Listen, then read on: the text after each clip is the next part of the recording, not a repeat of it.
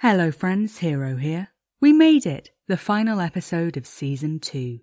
Thank you for all your support this season. It's been wonderful. Regarding the schedule for the between-season break, next week you'll get the blooper reel. Then we'll be off for a week before releasing the first part of our end-of-season Q&A on Thursday the 30th of June, with the second part scheduled for the week after. For the Q&A, I'll be chatting once again with Sophie B, the voice of the understudy.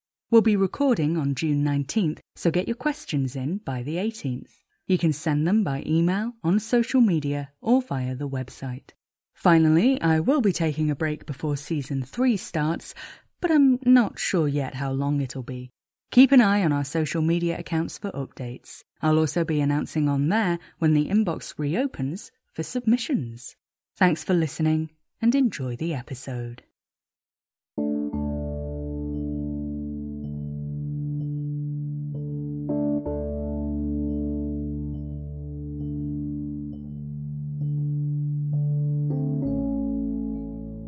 Monstrous Agonies. Episode 71.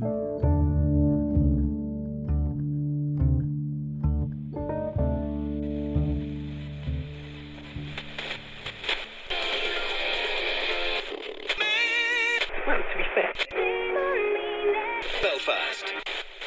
Unspeakable horrors beyond mortal comprehension, or an Irish road safety ad. If you've just tuned in, you're listening to the Nightfolk Network, the UK's only dedicated radio service for the creature community. It's coming up on 2 o'clock and time for our advice segment. Our first letter this evening is from a listener facing some unexpected family obligations. I always liked my Uncle Ralph.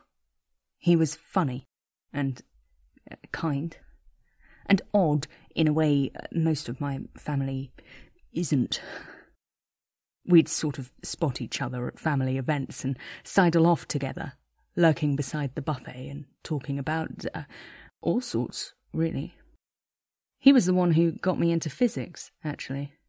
Whenever he'd visit, he'd chat away with me about the ideas I was coming across at school and answer all my questions, or get really excited about the ones he didn't know the answer to and talk about how we might find out.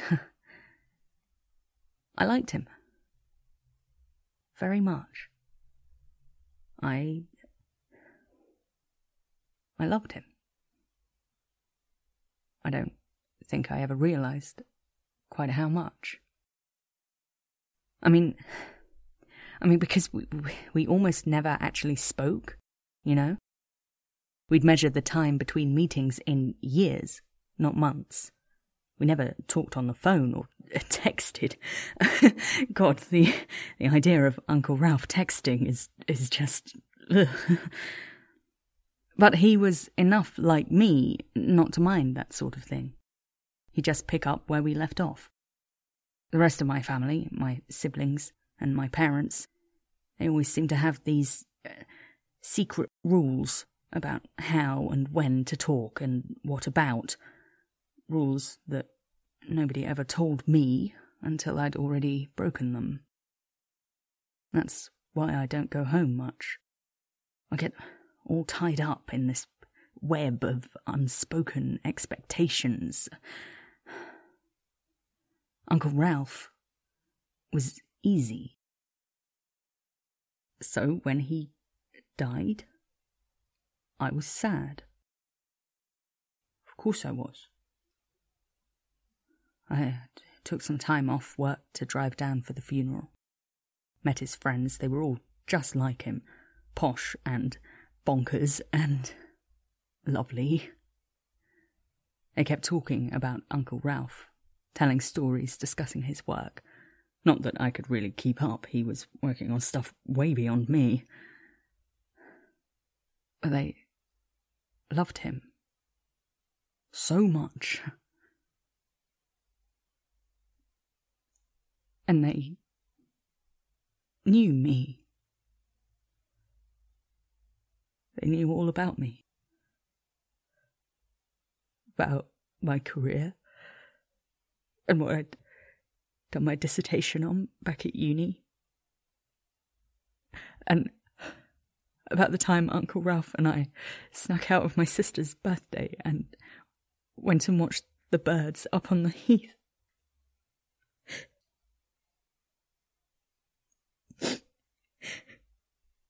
He told them all about me.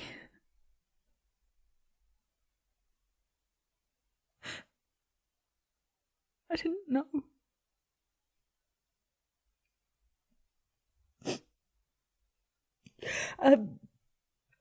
Anyway, the thought of a legacy never crossed my mind. It might have if I'd thought about it. I mean, I've got no cousins and my uncle never married. I got a letter from his solicitors about some money he'd left me, and that was it. Except then, around a month ago, I got a knock at the door. A delivery. This great big crate. I tried to say they'd made a mistake, but they showed me the delivery note, and that was my name, all right. I signed for it. I didn't really know what else to do. And then I got the crate open, and I'll just cut to the chase. It's my uncle. Sorry. Sorry, it's just, it's absurd. It's insane. He left himself to me in his will, I suppose. And he's not decomposing. At all. I have a little look every few days. It's not exactly the sort of thing you want sneaking up on you, is it? A rotting corpse in the living room. But he's fine. If anything, he's... No. I wrote to his solicitors, and they gave me the address of his executor, a friend of his called Augusta. I remembered her, actually, from the funeral. This stout, bolshy woman with short hair and sensible shoes. Little exclamation mark of a person. So I wrote to Augusta, and she wrote back. 3 sentences. My God, he did it. Hang tight, dear boy. All will become clear. And I just haven't done anything since. I can't. Every time I try and think what to do, I just get so overwhelmed. I can't tell my family. I mean, they are aggressively normal. I really cannot emphasize enough. My sister thinks her neighbours are freaks for singing to themselves in their house. There's a reason I don't really talk to them. I think it's the same reason Uncle Ralph didn't talk to them either. And I'm glad he trusted me. Trusts me? What tense do I even use here? The point is, I can't tell them, and when I try and say something to my friends, it's like, how do you even bring that up? You know? So I had a friend back in uni who used to listen to your show, and I remembered it and thought, well, you do weird stuff, right? Because he's in my living room. I have a coffin in my living room with my dead uncle inside, and he's just there, waiting. And I think he's getting younger? What the hell am I supposed to do? Oh dear, listener. That does sound stressful. I think you're right to identify this behaviour as an expression of trust from your uncle. It's not exactly a conventional gesture of affection, but he doesn't sound like a particularly conventional man. This affectionate intention does not mitigate the inconvenience of his actions, but still, it is no bad thing to know yourself to be loved. It strikes me that you seem to be more anxious about the strangeness of this situation than about the situation itself. You've adapted fairly well to the fact of your uncle's presence and are keeping an eye on him during this period of transition. But when you come to try and speak of it to others, it's the strangeness that stops you. It's impossible to tell your family, not because they're unkind or unsupportive, but because they are aggressively normal, and it feels too much to introduce to them the ideas your uncle is introducing to you. Listener, I'd like you to try and unpack your fear of the strange. Being open to a little oddness is, after all, what brought you and your uncle together. I don't believe he'd put you in danger, but something is happening. Something odd. If you aren't already involved with the creature community, and reading between the lines of your letter, I suspect you aren't, I'd recommend getting stuck in. We tend to have a rather more ambivalent relationship with the idea of normal, which I believe could benefit you. The world is bigger and stranger than you know, than any of us know. If you can come to terms with that fact and see the positives in life outside the norm, you will be more resilient in the face of whatever the universe throws at you next, be it a dead relative or something else entirely. In practical terms, I recommend writing to this Augusta woman for a bit more detail. She clearly knows more than she's letting on. Your uncle had a plan, and if Augusta can shed some light on it, all to the good. Otherwise, take her advice. Hang tight, dear boy. After all, the world is only getting weirder. You might as well embrace it. Like to bone over the phone? Want to talk dirty with a rotting corpse, a skeleton, or even a mummy? Try Skelephone services today. Call before 10 p.m. and get our discount rate of 69p per minute. Skelephone, for just a little death. Proud members of the Nightfolk Network. Well, it is after the watershed, I suppose. We'll get to our second letter in just a moment. First, though, I want to thank everyone who wrote in to wish me well during my recent illness. Your letters were forwarded on to me, and I read every one of them. Thank you. It meant a lot. I'm happy to report I'm feeling much better thanks to the efforts of my understudy. I appreciate that many of you also wrote to send messages of support and solidarity.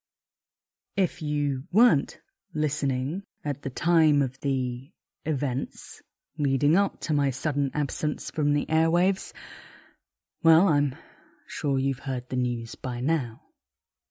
I confess I was somewhat rattled by the encounter. However, while I cannot say with certainty what the future might bring for us here at the Nightfolk Network, I can say this. Whatever we may face, we will not face it alone. And that must be comfort enough for the time being. For those of you who took the opportunity of such letters to admonish me for my behaviour towards our station manager while I was ill, That's really not your place. And I've apologized. Profusely. Got her a little pink nerve plant. She's named it Tupsin, which she tells me means sweet one, but I'm not convinced. And for those of you who chose to comment on other aspects of my relationship with my colleagues, that is really not your place. I'd thank you to keep such comments to yourself in the future. Moving on. Our second letter this evening is from a listener struggling with the prospect of parenthood. For your consideration, I am an artificial consciousness. I am currently enjoying retirement after the passing of my creator and former employer. In their will, I inherited a sum of money and their so-called laboratory. This laboratory is a customized one-bedroom apartment into which I am fully integrated. I have so far spent my retirement indulging in many new activities, such as consuming various media, making friends online, playing tabletop role-playing games online, and growing plants. Plants are rewarding to look after. I have established contact with local people who are pleased to trade cuttings with me. I recently received an order containing cuttings of 2 variants of Hedera helix, common ivy, a plant known for its simple care. One of the 2 variants has, contrary to expectations, required a great deal of care. It has manifested a separate second physical form in the shape of a small sapio-seeming organism. A toddler. The organism is of a genus which historically has both grown wild and been domestically cultivated as a curiosity, or as family. I have previously raised 62 distinct species of plants, various fungal and bacterial cultures, and, briefly, a pair of homing pigeons. I have monitored my neighbour's children on his behalf while he was at work. I have space in the property. I have private funds. I have access to an extensive database of information. These resources are appropriate for use in child rearing. Child rearing is a long-term project requiring long-term commitment. This project has the potential to impact the organism in ways with which I am not comfortable. Surrendering the organism into social care has the potential to impact the organism in ways with which I am not comfortable. I do not have the experience to ensure the organism's social development will be adequate. I am uncertain if it is appropriate to ask for assistance with this task. Additionally, I do not wish to isolate the organism from communities which may be beneficial to the organism's development, but I do not know how to find communities which will be safe and kind. Both myself and the organism may benefit from my having a body for the duration of this project. I am unsure if I am comfortable with being in a body, but I am prepared to give it a go, as people say. My questions are as follows. Am I succumbing to impulsivity in my consideration of this project? If I choose instead to rehome the organism, would it be appropriate to remain involved in the developmental process? If I pursue this project, what resources should I consider to ensure the organism has a comfortable and successful development and subsequent existence? If I pursue this project, the abundance of vegetation in our home may correctly indicate to the organism that I did not intend this outcome. I have been informed this knowledge may be distressing. I do not wish to suggest I consider the organism as another houseplant. How should I avoid the organism coming to these conclusions? If I pursue this project, would it be inappropriate to name the organism after a plant? Perhaps ivy? Kind regards. I hear your concerns, listener. If it's any consolation, I think they are fairly common concerns among the ranks of new parents, however they have come into parenthood. As such, there are, fortunately, some rather simple answers to some of your questions. Firstly, on the matter of whether your decision to continue with this project is impulsive. There is nothing in your letter that speaks to me of impulsivity. You are taking great care to think about the impact your choices may have on this child. I say child, I'm afraid I cannot think of them as the organism. I hope you'll forgive me this editorializing impulse.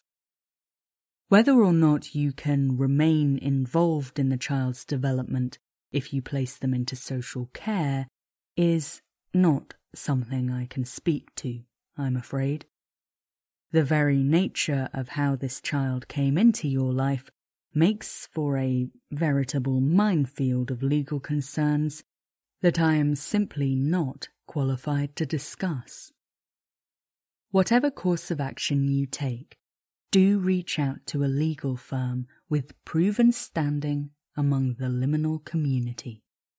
You need a sympathetic professional to guide you through this. With their support, however, I do believe you'll be able to pursue this project without too much legal difficulty. As you say, members of this child's genus have long been cultivated by all manner of people, and I don't see any reason you should be any different. You ask how you can ensure the child's comfort and success. This one's an easy one. You can't. There is no formula you can follow, no perfect strategy by which you will guarantee this child will not suffer. In fact, I'm afraid it's inevitable that they will. Your job as a parent is to give them the skills and support they need to cope with that suffering. You've already identified one of the most important things your child will need to develop these skills: community and connection to the world around them. I also think you need to build your own support network. Your local library will have plenty of information about clubs and community groups for both you and the child to get involved with, and I agree a physical body will be an enormous help in that case. Finally, you ask how to avoid the child coming to the conclusion that you think of them as just another houseplant. Listener, you just have to show them. Show them in your words and your actions that you care about them, and you're proud of them, and you're pleased to have them with you and excited for their future, and that you enjoy their company, and just love them, listener. Love them as much and as best as you can, and let them know it. And for what it's worth, I think Ivy is a lovely name. The Nightfolk Network. Community owned, community run. That's all for our advice segment. Stay tuned for our next segment on creatures in the workplace.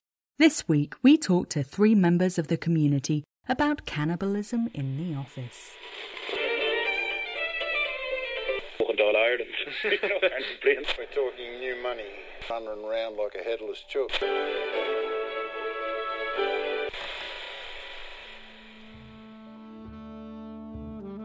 Episode 71 of Monstrous Agonies was written and performed by H.R. Owen. Tonight's second letter was submitted by Plant, and this week's advert came from Art. Thanks, friends. Keep an eye on our social media accounts for news of when submissions reopen for Season 3. If you're enjoying the programme, please consider supporting us at patreon.com/monstrousagonies. You can also make a one-off donation at ko-fi.com/hrowen and help us grow our audience by sharing with your friends and familiars and following us on Tumblr at Monstrous Agonies and on Twitter at monstrous_pod. This podcast is distributed under a Creative Commons Attribution Non-Commercial Share-alike 4.0 international license. The theme tune is Dakota by Unheard Music Concepts. Thanks for listening, and remember, the real monsters are the friends we made on the way.